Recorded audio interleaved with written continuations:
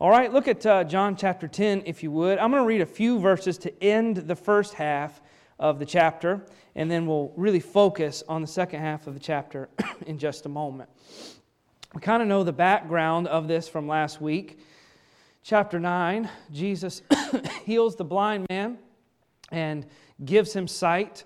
He's been sort of working through, we call this part of the book of John sort of a festival cycle. The first 5 or so chapters of the book of John are sort of a Galilean cycle. Jesus is traveling through Galilee. Not many yet know who He is.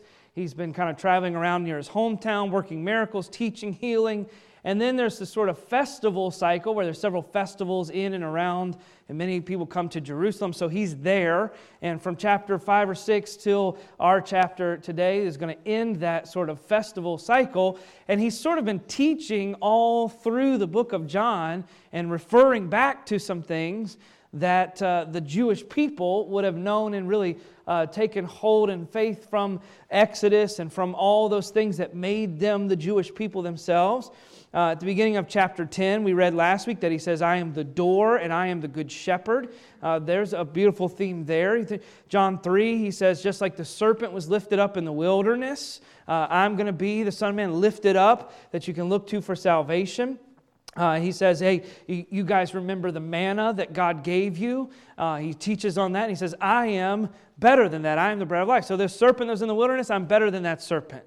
The manna that was in the wilderness, I am better than that manna. I am the bread of life. And then they get to this Feast of Tabernacles, which is this festival of lights, and that tradition carries even to today. And He heals this blind man and saying, I am the light of the world. He doesn't just say it. He gives this man light that had been born in darkness to prove that He's the Messiah. So He said, more than the lights of the tabernacle, I'm better than the light that guided you through that wilderness. I am the permanent light and the better light. And then last week, there's even a picture there to the Old Testament. Of course, they knew very much what the shepherding and following. And then that door, and this was near kind of different things where they've been thinking toward the Passover. And you think about that door that they would wipe the blood on and trust for God for salvation. He says, I am greater than that. I am the final door. I am the great shepherd that will lead you through to salvation. And just as often happened throughout Jesus' ministry, when He teaches them these things, claiming these signs of deity over, I am better, I am God. Let's look at verse number 19 and we'll find out their reaction. John 10, verse 19. And there was a division therefore among the Jews for these sayings. And many of them said, He hath a devil and is mad. Why hear ye him? So they're confused by what He's teaching. He says, I am the door, I am the shepherd. They didn't understand it. And so He really makes it clear to them. They say, well, this man must be crazy. He's of a devil. Verse 21, others said, these are not the words of him that hath a devil. Can a devil open the eyes of the blind? So they're trying to use their minds here and their logic. He just healed a man born blind, and now that man sees. And we don't understand all who he is, but that is not a normal man, they say. Verse 22 gives us a little bit of a description of when these things happen. We don't know exactly how long transpires between verse 21 and verse 22, but I don't think it's very long because of what they're still talking about and what Jesus refers to. It says, and it was at Jerusalem the feast of the dedication, so another feast, and it was winter. And Jesus walked in the temple in Solomon's porch, and then came the Jews round about Him, and said unto Him, how long dost thou make us to doubt? If thou be the Christ, tell us plainly. And Jesus answered them, I told you, and you believed not. The works that I do in my Father's name, they bear witness of me. But ye believe not, because ye are not of my sheep, as I said unto you. My sheep hear my voice, and I know them, and they follow me. And I give unto them eternal life, and they shall never perish, neither shall any man pluck them out of my hand. My Father which gave them me is greater than all, and no man is able to pluck them out of my Father's hand. Because why? Verse 30, I and my Father are one. Then the Jews took up stones again to stone Him. It's ironic, back in chapter 5, He says, before Abraham was, I am. And their response was they wanted to stone Him, they wanted to kill Him. Now his response when he says, I and the Father, I am one with God. I am from the Father. And they say, we're going to kill you again. And that's sort of a fitting end to the cycle. We're right back where they started in their unbelief. Verse 32, Jesus answered them, many good works have I showed you from my Father. For which of those works do you stone me? And the Jews answered him, saying, for good work we stone thee not, but for blasphemy, and because that thou, being a man, makest thyself God. Jesus answered them, a little peculiar story, but we're going to explain this here as we walk through today. Is it not written in your law, I said, ye are gods? If he called them gods, unto whom the word of God came, and the scripture cannot be broken, say ye of him whom the Father hath sanctified and sent into the world, thou blasphemest, because I said I am the Son of God? If I do not the works of my Father, believe me not. But if I do, though you believe not me, believe the works, that ye may know and believe that the Father is in me, and I in him. Let's ask the Lord to help as we try to understand with his strength this part of his word. Lord, we come to you this morning grateful and thankful that you are the only way, that you are the only one that can pay for our sins, and that you did just that. I thank you that you're the only door and that you are the good shepherd. And I pray that our minds and our hearts would not be like these people this morning, but that rather than unbelief and trying to live our lives on our own, that we would come to you in humble submission and have faith that you guide and that you know and that you work what is best. Help us again today as we open your word. In your name, amen.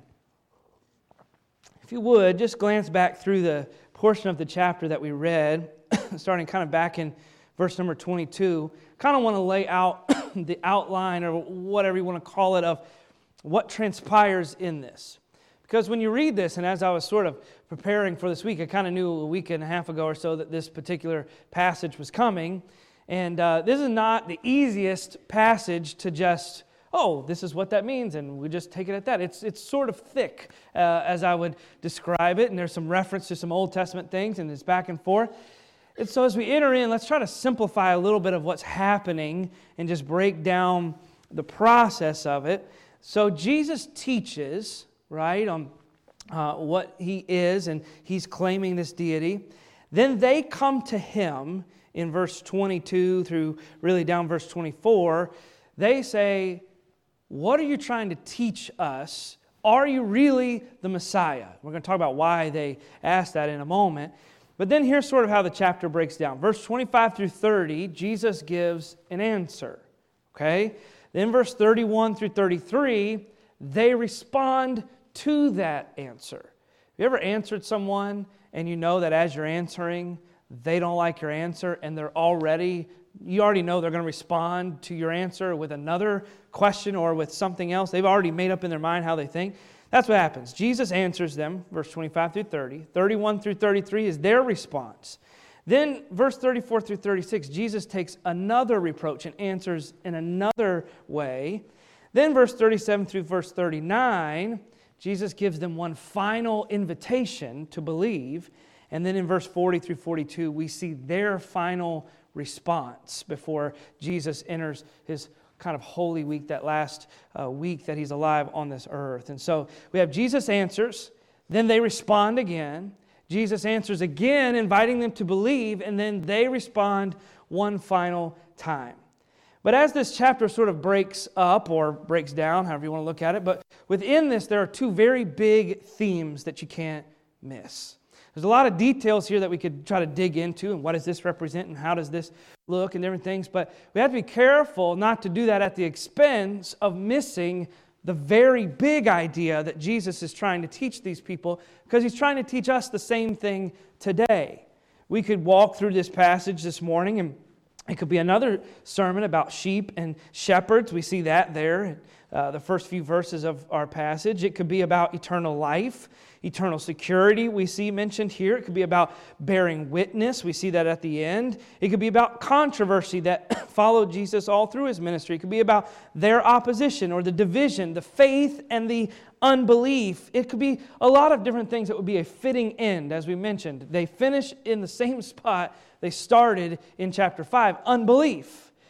But without seeing the big picture, I think we would miss the two things that Jesus is really trying to teach us. And here's what they are. The first one is in verse 30. It's a very simple phrase. Jesus says, I and my Father are one. And then look at the next one is in verse 35. And look at the end of the verse. He says, and the Scripture cannot be broken. Those are the two big ideas from which the rest of this part of this passage really flows. And those two big ideas are this. I and my Father are one. I am God, is what Jesus is saying. And then the other one is about his Bible. It's about the Scriptures. It's about his Word. And what is his message there? It cannot be broken. And so his message is this. Jesus is, or God is, I am unbeatable, and the Bible is unbreakable. And he says to them, I cannot be defeated because I and my Father are one. You say, well, what do you mean it cannot be defeated? He already said, my sheep that actually believe in me are kept in my hand. No one will take them away. And because they're kept in my hand and we are kept in the Father's hand, no one will take them from the Father. We cannot be defeated. God cannot be beaten. And he says, and because God cannot be beaten, how do we know that? We know that from the Scripture, and Scripture cannot be broken. And Jesus finishes by teaching about this Good Shepherd and the door, and the wonderful, glorious, exciting message that he finishes with is and says, in spite of your unbelief, aren't you glad Jesus didn't give up in frustration? Aren't you glad that Jesus didn't look at these frustrating, unbelieving people and say, never mind. But he says to them one more time, as he tells us in our sometimes unbelieving hearts. And we may have faith, we may be Christians, but there are times in our lives, if we'll admit it, where we do not look at our God as unbeatable. We don't look at our God as undefeatable. And we don't look at God's Word as unbreakable because of our lack of faith. And Jesus, though he could be frustrated with these people, in patience gives them one more time these truths. Jesus, though we can be frustrating in our walk, in our Christian life, gives us these two truths. I cannot be beaten. You might be able to. I can for sure be beaten in my spirit and in my emotions and in my heart and through temptation and through grief and through all these different things. I can be beaten. But in Christ, I can never be plucked from his hand. I can never be taken away. I can never be defeated through Christ. The Bible is referred to as lenses or spectacles by which we see the rest of the world. And this is one of those passages this morning that if you could kind of imagine, it's a set of glasses that if you were to pick up, the world may seem blurry at this moment in our lives. That we don't understand exactly how things work or why they work or why things are happening the way they are, why our world functions the way that it does, and why, if God is so good, is there so much bad in the world, and why, if this is happening and this is going well in our church or in our life, why does this happen? There's all sorts of things, but when we pick up these glasses or spectacles of God's Word and we put this passage on our eyes, it helps us see clearly what God is actually doing in this world, that He cannot be beaten, and His promises will never be broken. Let's look at the first one of those affirmations, the first one of those statements that He makes. First, I and the Father are one. At this time, this feast of dedication that took place, it says in verse 22 that it's the feast of dedication. This is not actually an Old Testament ritual. This is not a festival that God had commanded. This is not one that they had been celebrating for hundreds and even thousands of years. This particular festival started about 150 years, 160 years before Christ was born. There was this, it happens between the book of Malachi and when John the Baptist starts his ministry. A man named Antiochus Epiphanes overran the temple, the Jewish temple, and he set up a pagan altar to different gods, and he overran it. He started to sacrifice pigs in the temple, just an insulting, disgusting, dark time in the lives of these Jewish people. And then this leader, Judas Maccabeus, kind of resurrected their revolution against them, and they went in and they fought, and they kind of freed the temple from foreign armies and dedicated the temple. And this particular time of year, sort of the end of this winter time, that's when they celebrated this feast. And that's kind of when Jesus is dealing with these people. And so they're already kind of thinking about, they know Judas Maccabeus was not the Savior, he was not the Messiah, but he was sort of, to them, a picture of a hero, Messiah-like hero, where we are in darkness and we are captured and we are in prison, but we're celebrating that a man came along and built up this army and freed us from that slavery. They're celebrating that, so that's already in their minds. And with that in their minds, that is the context in which Jesus says to them, I am a good shepherd. I lead you. I can't be beaten. My scripture is unbreakable. And he's saying, I am the perfect Messiah. Because I'm going to free you not just from temple darkness and not just from political darkness. I'm going to free you from eternal darkness. He says, with that in their mind, they come to him in verse 24, thinking about a Messiah. They say to him, how long are you going to keep us in suspense? Look at verse 24. How long dost thou make us doubt? If you're Jesus, if you're the Christ, tell us plainly. Now, this is not an honest seeking question, okay, when they ask this. They're not really curious if he is the Messiah or not. They've made up their mind. They're not looking for an answer so they can worship him. They're looking for an answer so they can attack him. They're like, okay, we have waited long enough. You're saying good shepherd, you're the light, you're the bread. You're kind of insulting to us with all these Old Testament things you're referring to. Just tell us if you're the Messiah, parentheses, so that we can kill you. That's really what they're looking for. They're trying to bait him into this. And Jesus doesn't shy away from his answer. He says, I have already told you those things. Maybe not in those explicit words, but he says, my actions have told you that I'm the Messiah. My spirit tells you that I'm the Messiah. The way that I do the works of God and obey the Scripture and am perfect tells you I am the Messiah. I have told you through stories and parables that I am the Messiah. I have already told you, but it's not that I have failed to be clear, it's that you fail to believe. That's what Jesus tells him. He says, you haven't gotten that because you're not of my flock and you don't believe, but my sheep, those that are really following me, they have no trouble believing who I really am. And in their response, they're looking for a reason not to believe already. And when he tells them this, they pick up stones to murder him. There's this angst that is sort of building. There's this doubt that they have. And it's not a sin to doubt in certain circumstances. It's not a sin to lack full faith. It's a sin to live in that lack of faith. It's a sin to not open our minds to true belief in what Christ is. It's not a sin to ask questions, but it can be a sin to refuse the true answer. And that's what happens here in this scripture. They ask questions, not doubting, looking for answer. They want to ask more questions. This is not the honest sort of doubt. They're choosing to remain in doubt. He says, excuse me, there's the doubt that looks for answers, and then there's the doubt that looks for more questions. And that's what they have. Don't keep us in suspense. Are you the Christ? Because we're going to kill you. And then verse 26 and through verse 28, he tells them, I am the Christ, and I give eternal life. Now they would have been furious because he claims a few things here. Their Jewish mind held very fast to the fact that God had ultimate right over two important things in human life. The creation or the coming about of human life and the end and the judgment of human life only belonged to God.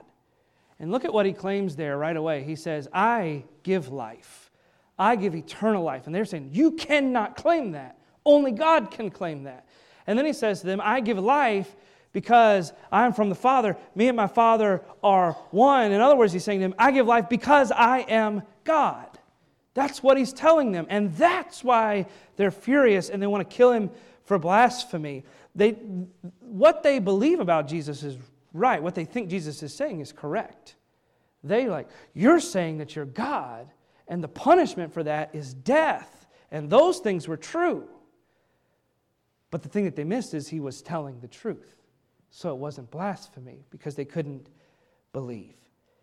And so he says to them, and he gives us this great truth, I and my Father are one. What does that mean for his sheep? What does that mean for those that trust him in salvation? Look, if you would, at verse number 27. My sheep hear my voice, and I know them, and they follow me. And those that follow me, look at verse 28, I give unto them eternal life. They shall never perish, neither shall any man pluck them out of my hand. And if that wasn't enough, he says to them, those that follow me will never be lost.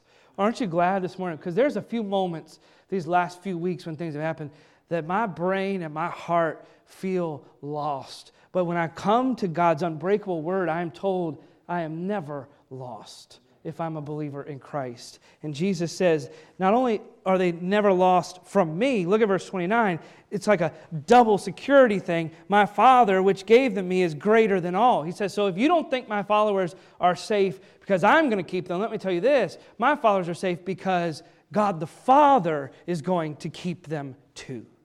Neither shall any man pluck them out of my hand. Back up in verse number 17, it says, therefore my Father love me because I lay down my life for my sheep, that I may take it again. No man taketh it from me, but I lay it down myself. So what is Jesus saying? He's kind of continuing that theme. No man takes my life from me. I give it willfully. And when those trust in me, no one can take their life from them either. No one can take their physical life without my say. No one can take their spiritual life ever. And as he walks through this passage, he makes this astounding claim. Why are we so secure as Christians? And aren't you glad this morning you are doubly secure?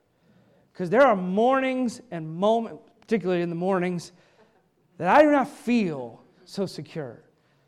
When I am impatient, when I am greedy, when I am evil in heart, that I am glad in those moments that I am double secure. Why is it that we can be so secure? Because of the truth in verse 30, I and my Father are one. Jesus says, you can trust me because I am God. And I cannot be defeated. That, in our lives, is a glorious message. How does it apply to our lives? Do you believe that Jesus is God? I claim Jesus is God in my salvation, and I'm thankful for that. But do you live, and do we live as though Jesus is God in our everyday life? Because there's times it's easy to try to detach Jesus from his deity as God. So, well, he was a God-sent man. He is God sent here as a man. So he's a little different than God overall. And so when I read the gospel sometimes and I see how Jesus acted and how Jesus treated people, for some reason in my mind, I don't think I have to treat people that way. Jesus was perfect. So I kind of detach myself from that. Or I look at a command or a teaching of Jesus and I'm kind of like, well, he did teach that, but maybe it applies a little differently to me today. No, Jesus, if I believe Jesus is God, which is good because only God can save me, and if I believe that Jesus is God, when I look at how he lived and what he commanded, it is how God lives and it is what God commanded. And so if I don't completely line up and obey and follow what Jesus says, I'm not following God. The God that created the universe, the God that holds all judgment in his hand. The God that created hell for Satan and his demons and those that reject him. The God that created heaven for eternal bliss to glorify him. The God that controls all things in this world. The God that created all things that we could see or ever understand. That God is Jesus Christ. And so if we say, well, I'm going to follow Jesus, kind of. You're saying, I'm going to follow the most powerful being in the universe, sort of. If we kind of half-hearted love Christ, we kind of half-hearted love God. If we look at what Jesus commands and what Jesus says, he says, I and the Father are one. You cannot separate me from God. It's almost as though Jesus is sort of lining himself up finally at this point in his ministry to tell them, I'm not like you. I am nothing like you. I may look like a man, I may act like a man, you may be able to see and feel and touch me, but I am God, I am different. You ever play that game kind of as a elementary kid? I think it's probably been outlawed since then, but Red Rover, where you line up, and it's like, I don't know, it's a teacher that hated their students, I think, created that game. And so they line up, you're holding hands, and it's like this vast chasm, and it's like no man's land in the middle. It's like, we're going to call so-and-so over, and they run, and it's like they're trying to get from one. I mean, it's very clear who's on what team. It's like you get points. If you break through, you get a point. If you dislocate somebody's shoulder, you get 2 points. Things like that as you're walking through, all right? But it's very clear, over there is that team, over here is this team, and there is a big gap in between. And Jesus is saying here, finally, let me lay this out for you. Over there is man. Over here is God. So let's split up. If you're a man, go to that side. If you're a God, come to this side. And Jesus walks over and he says, I'm the only one here that can claim this. There is no one else like me. But here's the kicker sometimes in our lives. Sometimes we follow Jesus the way that we follow other normal men. And we shouldn't. Have you ever followed Christ the way that you would follow a boss? It's easy to follow a boss that is excited and has the same goal as you in mind and all these different things. But then when they assign things that are like out of your comfort zone, or they're a little lackadaisical in how they handle the business or whatever it may be, it becomes a little more difficult to follow that boss, doesn't it? Or parents, as we're giving instruction to our kids. Sometimes they're excited when there is an ice cream at the end of an instruction. But when it's just clean your room to clean your room, it's a whole lot less motivating. And sometimes when we follow Christ, when we see the result, when we see what has been promised, I'm motivated. I'm going to go. I'm going to follow. But then when Christ leads us in a place that it's out of my comfort zone. He's not handling a situation the same way I would. He's not laying something on my heart that I already had on my heart. He's putting something beyond. I'm going to have to sacrifice a little to serve God in the way Jesus wants me to, so I don't follow Him quite the same way. But Jesus is saying, if you're going to follow me, you're following God Himself. 2 teams, 2 separate sides.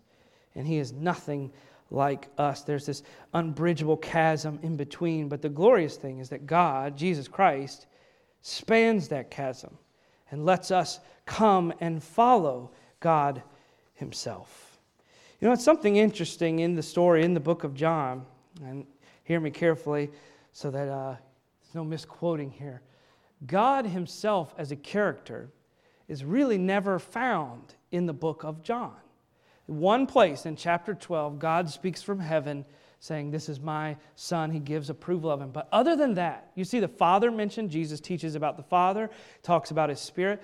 But just God as a whole is not a character in the book of John. There's no place where God does something in the book of John, or Jesus is doing this thing and then God does this thing. There's nowhere in the book of John that God is His own character. Why is that? Because John, as he's writing this, knows Jesus is God. And so as he tells this story, it's not John telling just the story of Jesus, it is Jesus telling us the story of God. And it's glorious that God doesn't just give us instruction from heaven, but He sent His Son. He brought Himself to this earth so we could know what He's like, so that we could see. And though we've never seen Him with our physical eyes, I can understand a little bit more of what God is like because He came here on this earth as a man to live as us. And I can radically follow Him. And though I look at the book of John and I don't see God's name really mentioned there, I see Jesus, and Jesus is God. This is an essential truth to us being a Christian. And we may think this is old hat. Of course, we believe Jesus is God. He gave His Son for us. We believe in Him. He forgives us of our sins. But do you follow Him like He is God? Or do we follow Him like He's just man? Look at the second thought today as we finish out. The first is that Jesus cannot be beaten. The second thing is that Scripture, His Bible, cannot be broken. Look, if you would, in verse number 34. Jesus answered, they pick up stones. They're going to kill Him.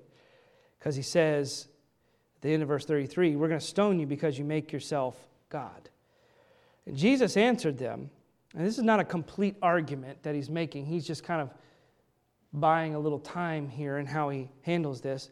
Notice in verse 34, is it not written in your law, I said, ye are gods? And if God, or if he called them gods, unto whom the word of God came, and the scripture cannot be broken, say ye of him whom the Father hath sanctified and sent into the world, thou blasphemest because I said, I am the Son of God. If I do not the works of my Father, believe me not. I want you to turn real quick to Psalm chapter 82, Psalm number 82. We'll be there in just a moment. What is Jesus talking about? Because when I read that, I'm a little baffled. What is he talking about? When he says, is it not written in your law? I said, ye are gods. And then he says, if he called them gods who received the word of God, and Scripture can't be broken, then why are you going to stone me for saying I'm the Son of God? Notice, if you would, he's quoting, and notice in Jesus' moment of trial and his moment of pressure, where does he go? When someone is about to kill him, when they have picked up stones to end his life, what does he rely on? He relies on the Bible. He relies on God's Word. Psalm 82 is an interesting psalm. It's not a very clearly, sometimes understandable psalm, but notice what it says in verse number 1. God standeth in the congregation of the mighty. He judgeth among, notice this word, the gods. How long will ye judge unjustly and accept the persons of the wicked? Now, who is God speaking to? Is he addressing false gods, idols? No. He would never speak to idols as though they are actual living animate objects. This is a word that he would use often. Israel was led by different people. Kings, sometimes priests, and then in the middle there was these judges that God led by. And in a way, they were referred to as this word that we now have, gods. Notice the little g, okay? He was referencing them with this word, gods, because they received the word of God, and then they gave that to others and led them. So he's speaking to these judges. He says, he judgeth, God judges even the judges. And then look at verse 2. How long will ye judge unjustly? So they're not doing their job. They're not doing it well. Defend the poor and the fatherless. Luckily, humans can't, but God can. Do justice to the afflicted and the needy. We see that in our culture, that justice and affliction are not handled well, but God can. Deliver the poor and the needy, rid thee out of the hand of the wicked. They know not, neither will they understand. They walk on in darkness. All the foundations of the earth are out of course. And notice in verse 6, here's the verse, literally Jesus is quoting word for word. I have said, ye are gods, and all of you are children of the Most High. But ye shall die like men and fall like one of the princes. He's telling these judges, you have lost your way. You've lost your place. You are leading in a way not as I lead. He says, I'm supposed to lead you as judges, and then you lead the people. And he says, I've called you gods with a little g because you're my representation to the people. And Jesus, if you go back to John 10, that's all that he's referencing. He's not trying to, no Jew would read this and think Jesus is saying that all humans are some form of God or all believers are some form of God. All he is saying in verse 34, he says, is it not written in your law you are gods? He says, God used the word gods, little g, for some judges and for those that represented God here on this earth. And you're going to stone me. Remember the verse said you are gods and all you that believe are the children of God. He says, and you're going to stone me, who being sent from God and has done the works of God. I haven't just told you what God said. I have actually done God's work. I've worked miracles. I've actually spoken the word of God to you. And though you know in your scripture, in the Jews, these people would have taken this Bible very seriously. They believed that God's word was unbreakable. And so Jesus tells them, I can take one chapter, an obscure psalm, not even 10 commandments, not even those things. I can take one chapter, one little verse, and Jesus says, I can take one word. That's how powerful God's word is. I can take one word and break your argument totally apart. So you're going to kill me for saying I'm the Son of God when I do all these miracles and when I do the works of God, for saying I'm a child of God, I'm a son of God. You're going to kill me for it? Now, they were right. He was claiming to be God himself. But what is Jesus doing? What is he trying to teach us here in this passage this morning? That in an intense moment of his life, his full reliance and his full submission was to God's word. Why? because of that simple phrase, but powerful phrase at the end of verse 35. And the Scripture cannot be broken. And he turns their point on themselves. He says, you say the Bible can't be broken. You say Scripture is infallible. You say it is without error. You say it is the most powerful thing in the world. Well, let me quote something to you. See, Jesus comes, and though He frees us from the law, He doesn't discredit the law. And though He takes the Old Testament and He says, I am freeing you from some of those things because I'm a better version of those things, He doesn't discredit the Old Testament. He doesn't discredit God's Word. Jesus doesn't say, I'm God, so I'm above God's Word. What an example Jesus gives us. That God comes to earth in human form, and He doesn't just do whatever He wants and act however He wants and live however He wants. Even Jesus says, God's Word is what I will submit to. I do my Father's work. I follow my Father's word. He says, I'm going to submit to God's word. I am going to claim God's word as unbreakable. I am going to say that God's word can't be broken. That's how much I think of God's word. Now, watch this. Jesus shows high esteem for the Bible. What do we show? If Jesus Christ, God of the universe, picks up or quotes God's word and says, hey, look, you can't stone me. Even just this one simple word in God's word should discredit that whole argument because God's word is not breakable. I'll rely on that. What did He do when He's on the cross? He's quoting different parts of Scripture. What did He do when He was tempted by Satan? He quoted Scripture. What did He do when he was faced with trials or awkward questions from the Pharisees? He quoted Scripture. He relied on the Bible. Why would Jesus do that? He is God. All His words are God's word. Why would Jesus rely so much on God's word? To show us as an example that we have something left in this world. Though Jesus has ascended to heaven, He's not here physically anymore. He doesn't have to be. Because His word is unbreakable. And because He's left us something that we have, and we don't have to have Him physically in this earth to have victory over sin. We don't have to have Him to heal all of our diseases and fix all of our problems. We don't have to have Him physically on this earth to show us exactly physically where to go and how to follow Him. We have His Word. And why would Jesus submit so much to God's Word? Because He wants us too to submit to God's Word. He wants the priority placed on Him.